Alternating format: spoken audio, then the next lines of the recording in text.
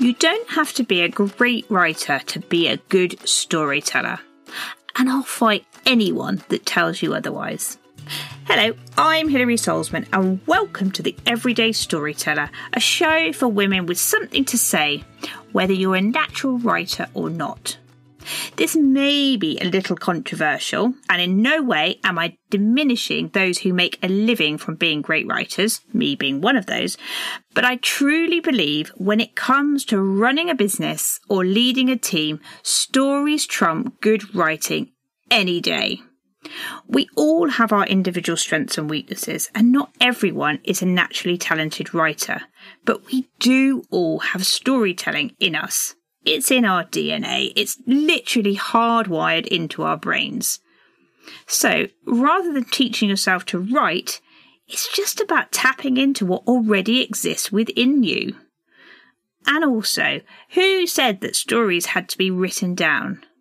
Before computers, social media, ink, stories were passed down literally through word of mouth. So if writing really isn't your thing, think about how you could tell your story visually. Think photos, infographics, hand-drawn doodles. Or just go back to basics and talk to the camera. It's scary, I know, but at least you don't have to worry about grammar and typos. Plus, it's a really natural form of storytelling that can often be so much more engaging than long-form content. And it's often a lot quicker to produce too.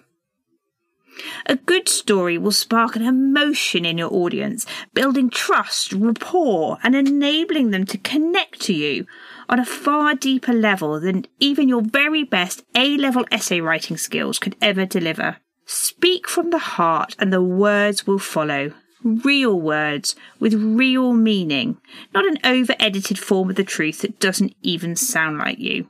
So, before I fall off my soapbox, tip for today. Revisit something you've written that maybe you struggled with or don't feel is quite up to scratch. It could be a web page, a social media post, a presentation, whatever. Think about what the story is behind your words. Who's the main character? What are they going through? What's the emotion? What's the lesson? And think, how could you tell this without written words? Maybe images or speak it aloud. And don't forget to record it though. It might be the most brilliant thing you've ever not written. Good luck. Thanks for listening.